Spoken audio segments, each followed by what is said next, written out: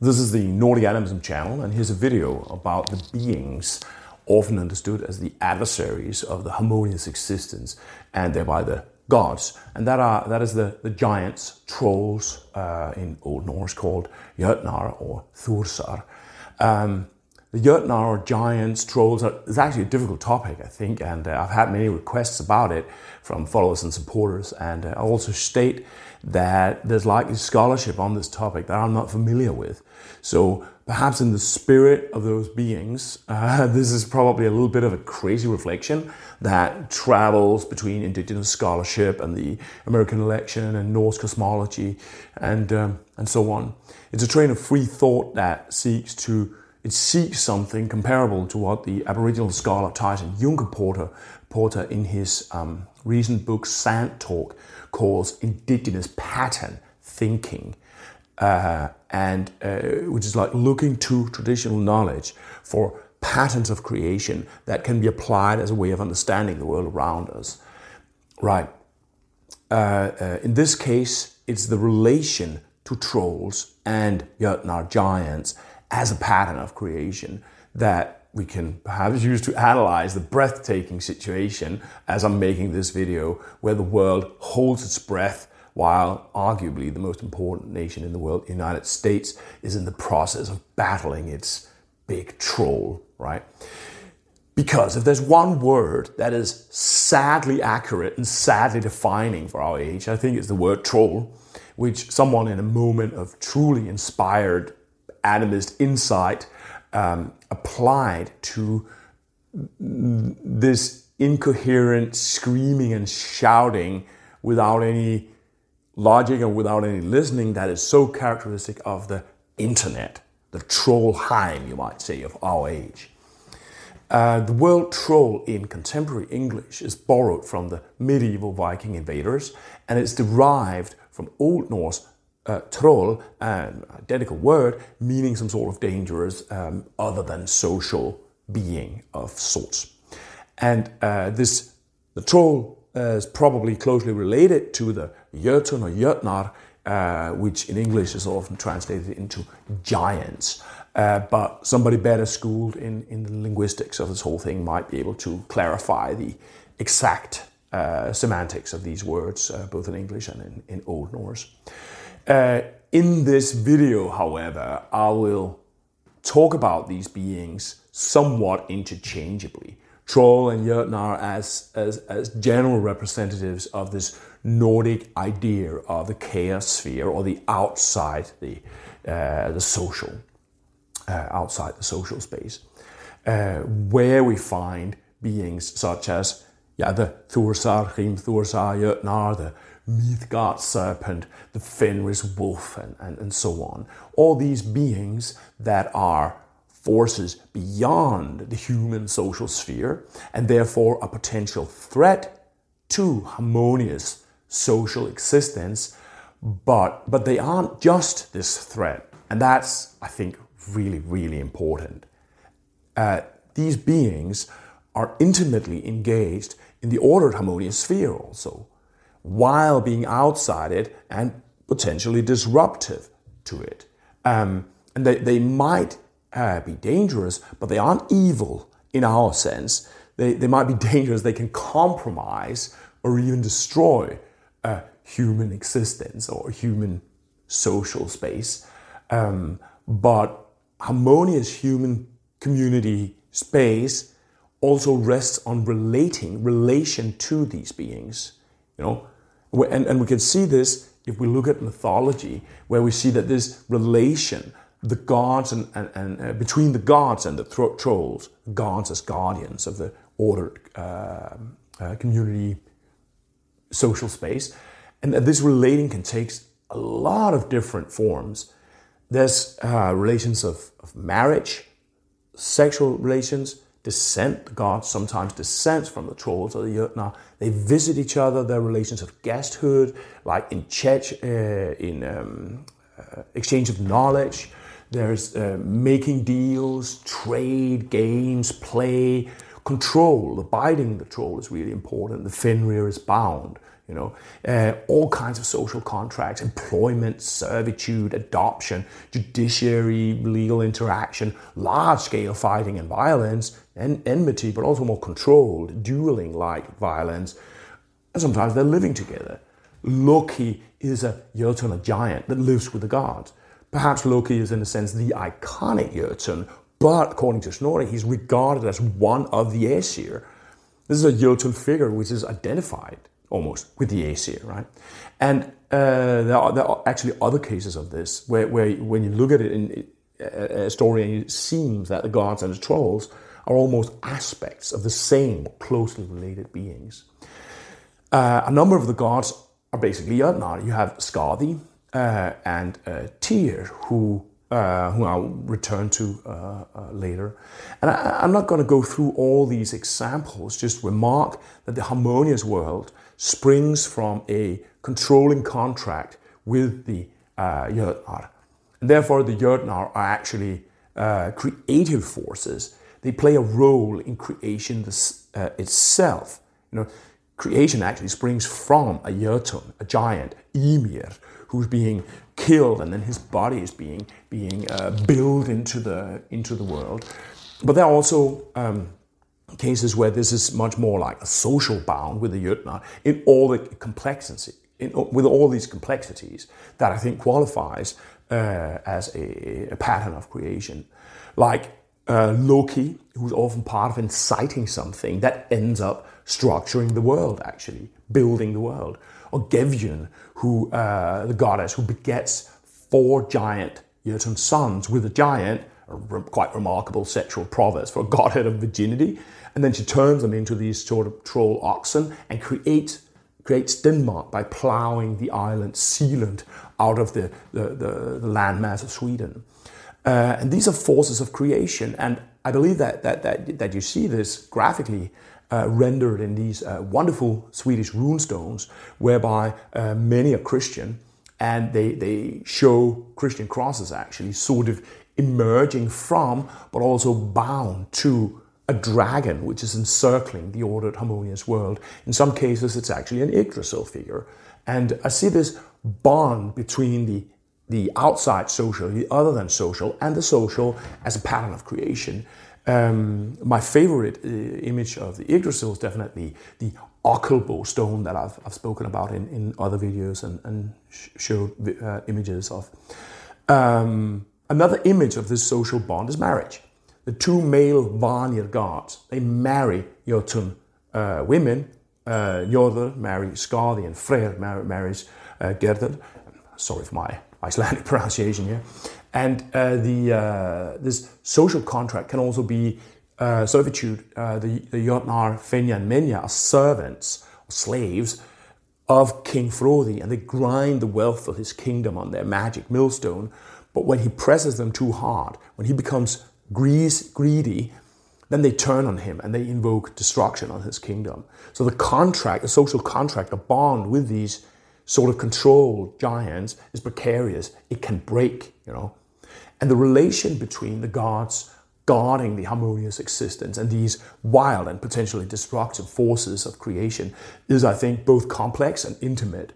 And importantly, it is not this absolute opposition that you find in Christianity, where there's a bit of a total war almost between angels who are absolute good and demons who, of course, are absolute evil. Christian angels and demons, they generally don't identify with each other. They don't marry each other. They don't trade and exchange knowledge and hire each other, and they certainly don't make babies with each other. Try to imagine a story where the Christian God would hire Satan as a builder to construct the protective wall around the Garden of Eden, right? The thought is really weird, almost preposterous, right? In the Abrahamic worldview, right? And this shows how radical I think the difference is between these two perceptions of other. The Christian demons, they're other. And the Norse giants or trolls, they're also other. But the relating to this other is very, very different. And then something really important happens in the Norse reality when this contract or bond system between the gods and the trolls breaks down. Because then the result is the Ragnarok, the collapse of harmonious existence. And this is a result of breaking the bond. And when you look at stories like Fenja and Menja that I just mentioned, or even the aspect of deceit that goes into the binding of the Fenrir, then we see that this rupture is actually a two-way street. It's not like only the fault of the trolls or the Jotnar who suddenly runs wild. The gods also have a responsibility for maintaining or breaking this bond or relation. And the breaking is, of course, iconized in the breaking of bonds. The wolf runs free. The Fenja and Menja turns against Frodi. Loki tears himself loose and steers the ship Naglfar towards the battle with the gods. It is almost as if the relation to other turns Christian, and then you get this full-on confrontation, the Judgment Day or the Ragnarok. And I think this alignment between particularly the Ragnarok myth and Christianity is really interesting, because the scholars who have suggested that this myth and the Völuspá, the poem where it's communicated, has emerged as a response to the consolidation of Christianity in northern Norway. And I think this Völuspá poem might be a case of what is sometimes called millenarism or millenarianism. This is a kind of religious cultural reaction that often emerges when traditional societies are exposed to emergent domination and ruptures of traditional life. It's very well known from the history of colonialism. And in this case, the cultural domination is Christianity that is consolidating as the powerful religion, and some other social changes that are characteristic from the period of the Völuspá, the Viking Age. And it actually blows my mind a little bit that there aren't scholars who have been thinking specifically in terms of millenarism with regards to the Völuspá, because I think it's really, really obvious once you've sort of had the thought. Maybe, of course, there are some scholars that I'm not really aware of. But this reaction to the rise of a new worldview, one where the relation is broken, where angels certainly do not make babies with demons. This reaction also shows mythological reflections on climate change, relating to the very real experiences that Scandinavians had had in the 6th century of the cataclysmic effect that climate change, the so-called Fimbul winter, had on human communities. So the Ragnarok myth, the breakdown of the bonds that tie the gods and Jotnar together, is mythically related to the breakdown of environment in climate change. And this is very animist, where when we break the relation with the living world, then things get wild and die, and forces run wild that are beyond the harmonious existence. And those forces that could feed harmonious existence, but suddenly becomes a threat to it. All of a sudden the sea will devour the lands because the sea rises, or the Midgard serpent comes up from the sea and so on. Now, what can we use this traditional knowledge perspective for when we look at the sad state of the world today? And this is just a kind of an experiment a little bit with looking at this traditional knowledge perspective, bringing it into contemporary politics. Because obviously the bonds are broken. The trolls are loose. Surt, the fire giant, is scorching the earth with his flaming sword, and these trolls and Jotnar are, in a sense, those forces in humans that drive this destruction. For instance, the unbridled capitalism. Note how capitalism has been the foundation of our society, but it also used to be under higher level of state control. It's been breaking out, of control. And of course, you can challenge the moral of capitalism, like you could challenge the moral of, a deity, Odin or Frey or something. But it has been the foundation of our life. And even if you are as socialist as me, you can't deny that capitalism has produced a middle class that has become very rich. A Danish student on contemporary state student support lives a life of luxury that in the past probably not even nobles could aspire to in terms of resource availability, healthcare, and so on. But this force has run loose, and that you can't deny that this force has now run loose and is devouring the world. The wolf is eating the sun and the moon, and the Ragnarok is in the process of manifesting. And part of the reason is, I think, this Trollheim here, the internet, which is colonizing the rest of reality. This Trollheim, the internet, it breeds these parallel realities through the way that information bubbles and are producing these explosively expanding conspiracy theories and misinformation and this very trollish aspects to this. The MIT recently came with a study that showed that misinformation on the internet travels 6 times faster than actual information. It's like the internet, the information source, is actually destroying information, right?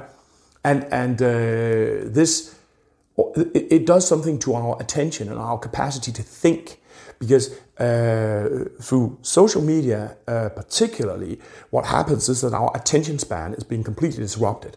We lose the capacity to hold in our mind larger complexes of meaning and think with larger complexes of meaning, because in order for these companies to keep our attention, they have to hyperstimulate our attention all the time. And this hyperstimulation of our attention means that we are continuously attention overstimulated. Probably most of the people who are watching this video didn't reach this far as I'm taking, as where I am now, because people quite simply do not have the attention span to listen to something for more than 20 minutes. And this is very trollish, this breakdown of attention span. This is also why contemporary politics goes from being people debating each other, actually talking to each other and figuring out how to run a social system, to this kind of conflictual screaming all the time, like lock her up, lock her up. It's like when stuff is conflictual, then it grabs attention very powerfully. And it's why we have these politicians today that they contradict themselves from one sentence to the next. Donald Trump is an amazing example of this. He's so inconsistent.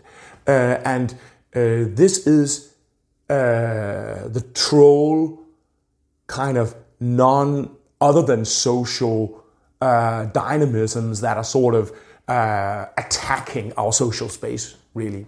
And I think this expanding Trollheim is also directly detrimental to another part of our normal world order, and that's democracy, which rests on a certain level of being able to debate meaningful with each other, and human decency. It's not just this screaming, lock her up, And as I'm making this, Joe Biden looks like he's winning the American election, and we've just seen, for the last 4 years, what is in fact an internet troll crawling out of the Trollheim and ruling for 4 years, deteriorating the entire international sort of dialogue to this 4-year-old level, and actually attacking also the bonds, the social contracts of democracy. And this is the trolls breaking the bonds of our normal social contract, whatever you might think of this social contract, with all its drawbacks and so on. And it's a force that is beyond this social bond, who tries to break it. Like Donald Trump is iconically trollish. He doesn't just physically look like an actual troll, but if you listen to how he speaks, then he contradicts himself so much, and that is this kind of Trollheim logic. And he actually disrupts harmonious coexistence at every single turn, because conflictuality is much more attention-grabbing than actually coherence, which takes a little bit more attention, right? It's a very, very troll behavior. This whole thing about boisterous macho posing being much more important than the consistency of meaning of what you're saying.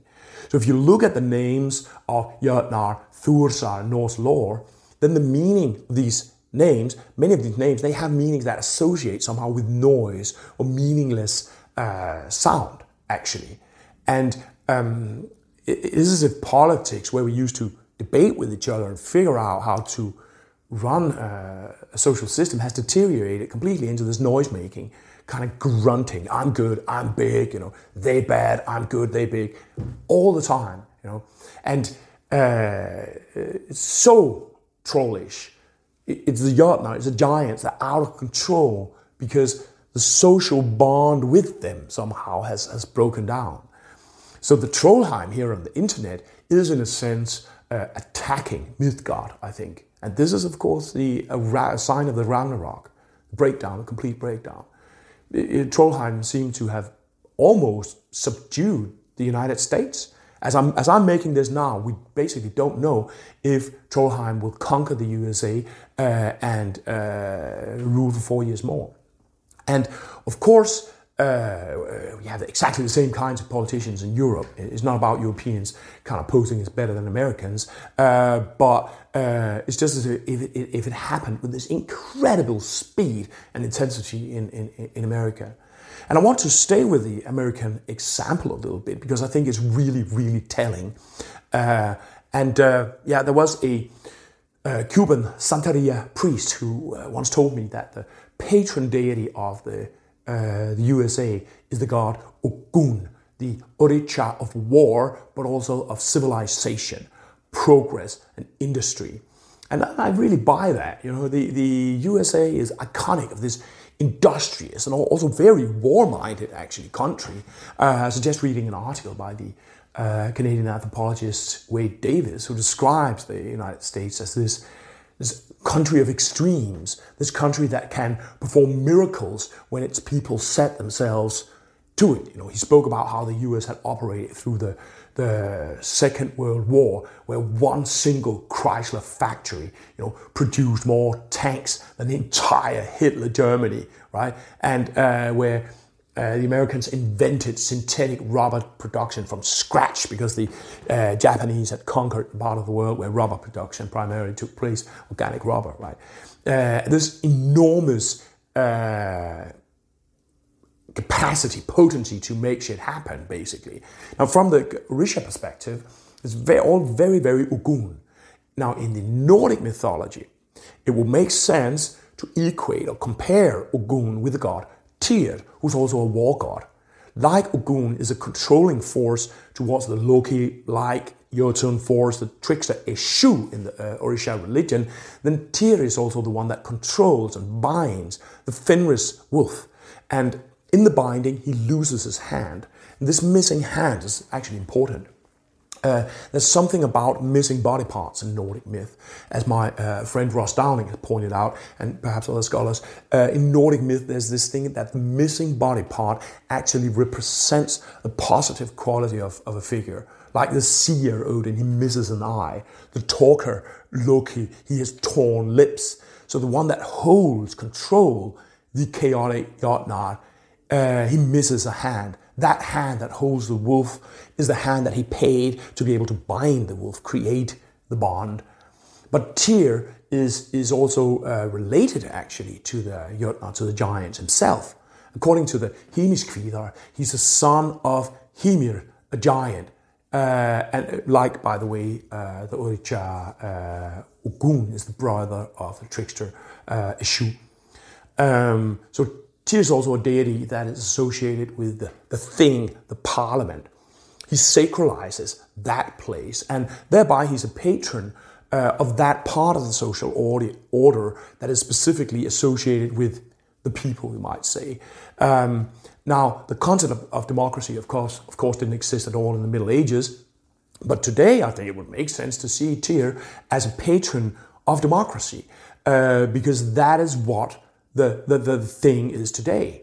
Indeed, Scandinavians still use that word, thing, to represent their democratic parliaments. Denmark has Folketinget, Norway has Stortinget, Iceland has the Alþingi, which some consider, in fact, to be the oldest democratic institution on the planet. Now, of course, Donald Trump then represents an attack on the root of democracy. He asks voters to vote twice. An American president asking voters to cheat. He doesn't cede power when he loses. He trolls. He's trolling these doubts about the democratic process itself. He attacks them directly. He tries to disrupt the counting. And all these are clearly, radical breaks on the fundamental social contract of the law that binds democracy together. And importantly, he does this with trollish behavior. The spreading of these parallel reality and conspiracy nonsense and so on, this constant noising about the whole thing. And for instance, the whole thing about saying it's only legitimate if I win. It's so, iconically 4-year-old behavior. It's very, very trollish. The sort of kind of wild absence of sort of adult behavior, basically.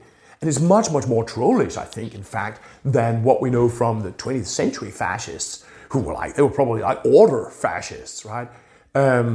But what is manifesting in him is, in a sense, the wolf running free, the breakdown of social contract, I think, is really, really evident in this thing about attacking the very foundation, the bonds, the contract that underlie exactly the social order, democracy.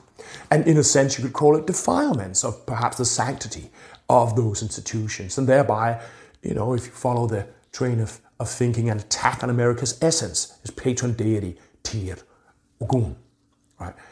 But though I'm really judgmental about Donald Trump, and I don't mince my words, I just say what I think, I think it's also interesting to look at what this traditional knowledge perspective on contemporary politics actually would teach us on the left wing, right?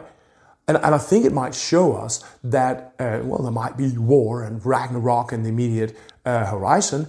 There certainly is an environmental Ragnarok unfolding that we need to fight, but it also really implies, I think, that avoiding the Ragnarok is trying to mend the broken bonds with the trolls.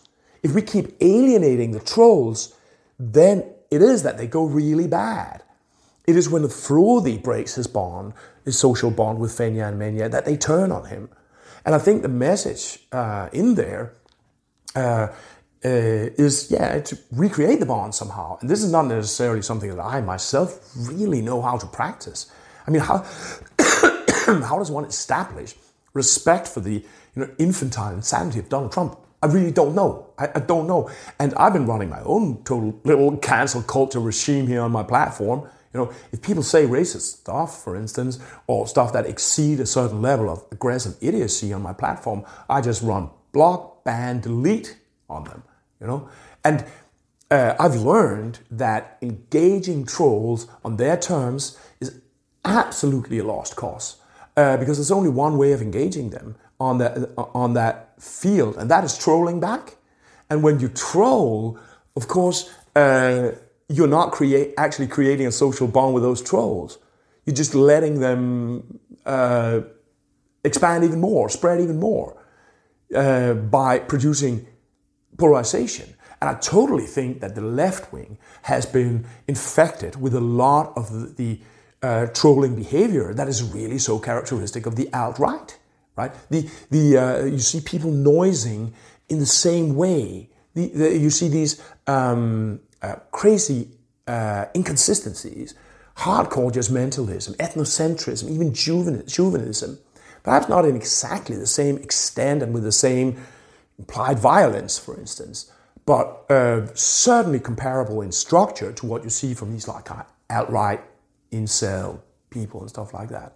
And I think it's really, really toxic interface that I'm seeing between, for instance, these 22-year-old undergraduates who have zero clue about, for instance, discourse theory and subject positioning, but will give you a super patronizing lecture on your subject position. For instance, how your whiteness means that you're not allowed to say this or that.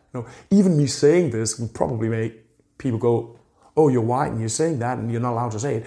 But and you cannot enter into a debate with this position. You cannot, for instance, say, do you understand what subject positioning is? Do you understand how you're universalizing and the consequences of that? I think it's producing a super toxic interface, this trolling, non-listening trollheim behavior, also on the left wing, where that produce totally polarizing results. There was a Norwegian guy who described this from the other side. He came back around to reality after I've been pushed into some incel radicalism and misogyny, hardcore stuff by leftist sort of eat Paul trolling that he'd been exposed to. I'll put a link to this guy's article in the link here, unfortunately in Norwegian.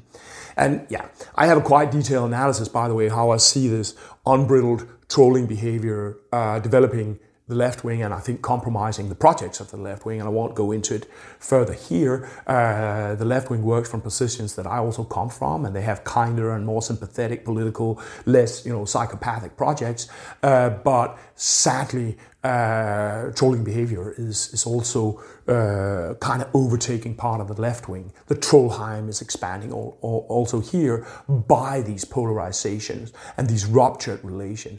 And I don't have a solution to how to address this expanding trollheim, because the level of drooling idiocy that you meet all the time. How can you create relation to that? I really don't know. And this, I think, might be a general problem on the left, and I'm including myself here. I mean, when I just press, for instance, ban, block, delete on anything that smells on racism on my platforms, I'm in a sense reproducing the opposition and creating information bubble, perhaps even enforcing in unintended ways these idiotic positions that I dislike so much. But giving them platform is totally not an option. Like it's a bit like it's the least bad thing I can do, but still quite unsatisfactory.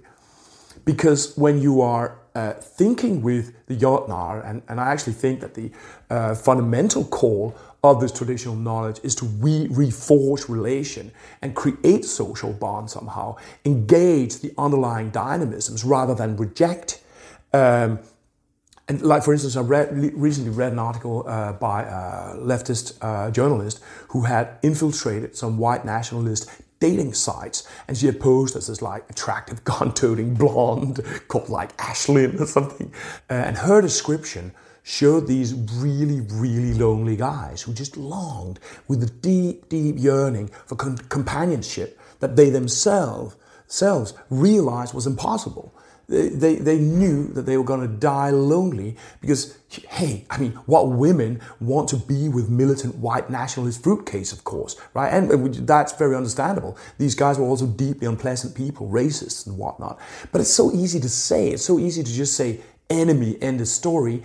What struck me was that there was, I sort of, when I read it, I felt sorry for those guys as he described, who were trapped in this deep sadness and existential loneliness that's so truly chilling to think about.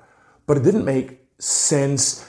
I didn't sense any kind of note of compassion towards these people in the description. Like, not really, And I would ask from this traditional knowledge perspective, is this not a kind of Ragnarok reaction? And I'm guilty of it myself. The reaction that poses this unambiguous confrontation, angels towards demons and absolute conflict, not Aesir and trolls who make babies and move in with one another and exchange in so many ways. But when you see in our world people moving out of this trollheim, where everybody's just screaming and shouting, it feels like nobody listens, and probably nobody came this far in this video, then even those that we think of as enemies, they can actually be reached. There's a number of amazing cases where people are doing this. Suddenly you see, here in Trollheim, you see a Black Lives Matter protester who spoke at a Trump rally. In fact, he was just standing there and reached out, and he didn't flip these people out of their parallel realities, of course, but he did a really amazing job when you consider the level of polarization between these people. And he was just one guy speaking to a crowd of people for, 5 minutes or something like that. I saw recordings of an Indian woman who just walked up to this racist parade and thinks she was a journalist or something, and she started to get to know these probably lonely, sad men. She really managed to create a rapport. This was like white supremacists. There was a Danish politician of Turkish descent called Özlem Sekic. She systematically went and visited people who sent her like really, really hateful hate mail. There was a Muslim imam in England who in some documentary, he befriended white nationalism. Then they went through a process together. And I don't know, I mean, people usually think about Nordic heritage as this super warrior-esque thing, but I actually think that these ways of engaging other, in this case, the alt-right crazy other, are somehow deeper in alignment with this kind of traditional knowledge. And perhaps that's also, warriorhood, if that is what you need. Özlem Sekic, little dark woman who goes out to majority population and meet these white dudes who wrote like really, really aggressive emails to her. The balls on that woman. Think about that Indian journalist who just walked up to white supremacist rally, achieved amazing rapport. The Black Lives Matter protester who stood up and delivered his message to a Trump rally and really got heard. If you need warriorhood, you might not need a lot of warriorhood, but if you need it, I think that's warriorhood, And I think perhaps this is some of what we need. This is actually the heroic way of acting, not just the screaming and shouting about anti-racism from keyboard position that I'm totally part of doing, but the people who, and I'm not sure I can count myself among those, who really actually go out there and in fact defy the spread of the Trollheim by personal in-flesh relation making. And this situation here, like where the great American troll is in fact attacking democracy itself, the thingstead that is guarded by Tyr, the patron deity of democracy and perhaps of the United States. In this situation, I would recommend that we look to the thingstead, the real place in the real world, Middle Earth, dude, where real people meet and talk and bond and create relation and figure shit out. Not this flipping Trollheim, Utgather that we have here, where everything is noise and everybody's trolled and everybody's trolling and information bubbles producing by these big tech attention extraction capitalism, And in this situation, I suggest calling on Tyr and on Ogun to reforge the bond. Tyr is the god of the thingstead, the real place where people are sitting and looking at each other in the eye on a circle of stones, And in the myth, in this most sacred place, which is protected by an inalienable law against violence, Tyr reaches out his hand against a radical other and loses some of himself. And in doing that, he creates the bond that controls chaos and creates the conditions for harmonious existence. So I think that this is the hour to call on Tyr. I think that this is the God that might be able to, this is the force that might be able to bring us back a step from the precipice of this Ragnarok and perhaps reinstate a bit of this social harmony. This is not to say that everything was just social harmony and honky-dory walk on roses before Donald Trump. There was loads of problems, but this particular troll has brought the whole world into a particularly dangerous spot of very destructive levels of social polarization. And we need to refine the bond with the trolls, perhaps make babies with them somehow, so they don't devour us. And I don't mean making babies with Donald Trump, who's only a symptom, but the underlying dynamisms that this man is manifesting in this world. And this is how we need to forge some relations somehow, perhaps ask ourselves, what are the motivations and drives that make people religious fanatics, nationalists, misogynists, those dynamisms inside normal people who are probably, kind and decent people, those fears, anxieties and passions.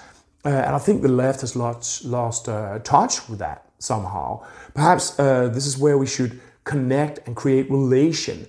The fear of globalization, which is real inside people. The fear of excessive control, which is very real. The lack of basic education.